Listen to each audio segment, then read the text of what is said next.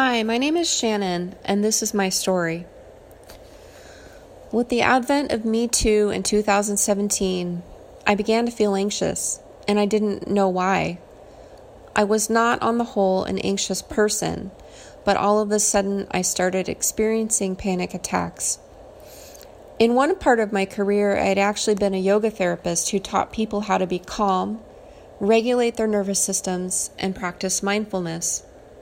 But a strange wave of panic hit me as I watched Christine Blasey Ford testify at Brett Kavanaugh's confirmation hearing in 2017, right during the onset of the Me Too movement. In the weeks that followed, the feelings of anxiety would just hit me in waves, and all the techniques I used to teach other people didn't help me. I kept thinking it would go away, but it didn't, and I soon started looking for a therapist to help me. I'd been to therapy before and never found it very helpful, but I was feeling pretty desperate at this point. Fortunately, this time worked out a lot better as my therapist specialized in healing from trauma through a method called internal family systems, which was helpful to me right from the start. A few months after I started therapy, I went to a conference for survivors of clergy abuse, which I had experienced when I was 18, when a youth pastor at my church, whom I trusted and looked up to, sexually assaulted me numerous times. Clergy abuse is unique in its effect of spiritually wounding a person, because someone whom they think of as a representative of their God and their faith has broken their trust. The damage is ongoing and hard to heal. At the conference, I experienced an onslaught of triggers that left me unable to attend past the first hour because I couldn't stop crying.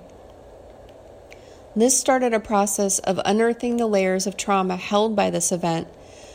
I was soon diagnosed with complex PTSD and began to learn about its effects in my life.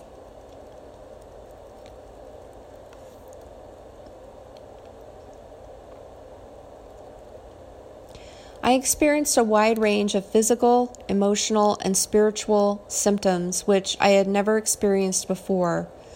Increasing and unpredictable panic attacks, crying that wouldn't stop, depression, fatigue, and chronic pain. The well of feelings was seemingly bottomless and out of my control. Then, the nightmares and flashbacks started, and I had a difficult time concentrating. I felt oppressed by a sense of shame so strong that it felt like it would knock me over. Before this, I used to have a pretty good self-concept, and I had formerly been a very public person in my career, and now my confidence evaporated. I felt like I just wanted to hide from people. I basically did while I was going through the early stages of therapy. I took a hiatus from in real life and started to explore online communities of people who had been through similar things as me. I desperately needed to support, guidance, and reassurance that I could get through this thing that had slowly taken over my life. Along with therapy, the peer support and connections I developed online were my lifeline. Hearing others' experiences and how they manage daily helped me to feel that what I was experiencing was actually normal for a survivor of trauma. It wasn't just me that was going through this. I could talk to others who understood, and that made me feel like I could manage. This was the start of my healing path. Good trauma therapy and peer support. I could begin to take down the walls of shame I had built around me both internally and externally, brick by brick. This process can be really challenging in a way because shame had become a big part of my identity, though I was mostly unaware of it because I had a coping mechanism that many survivors use called dissociation. During therapy and healing, I had become aware of just how much I had been completely repressing the shame via the process of dissociation.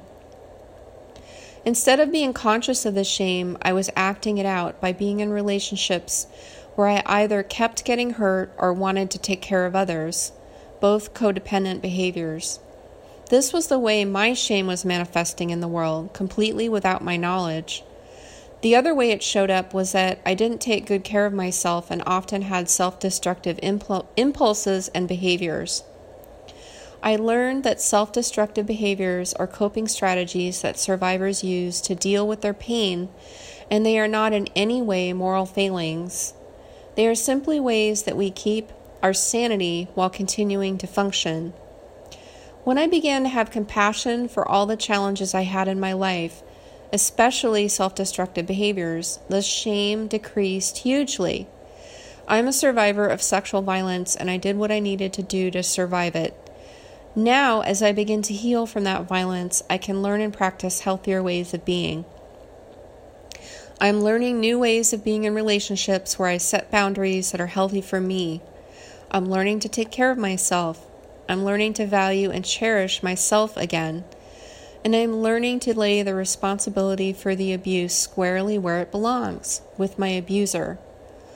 This is not an easy process. In many ways, it can be easier to stay dissociated because then you don't have to face the pain head on.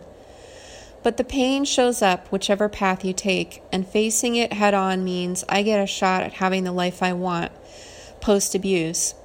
Hopefully, by sharing my story, others will feel a little bit less alone. Thank you.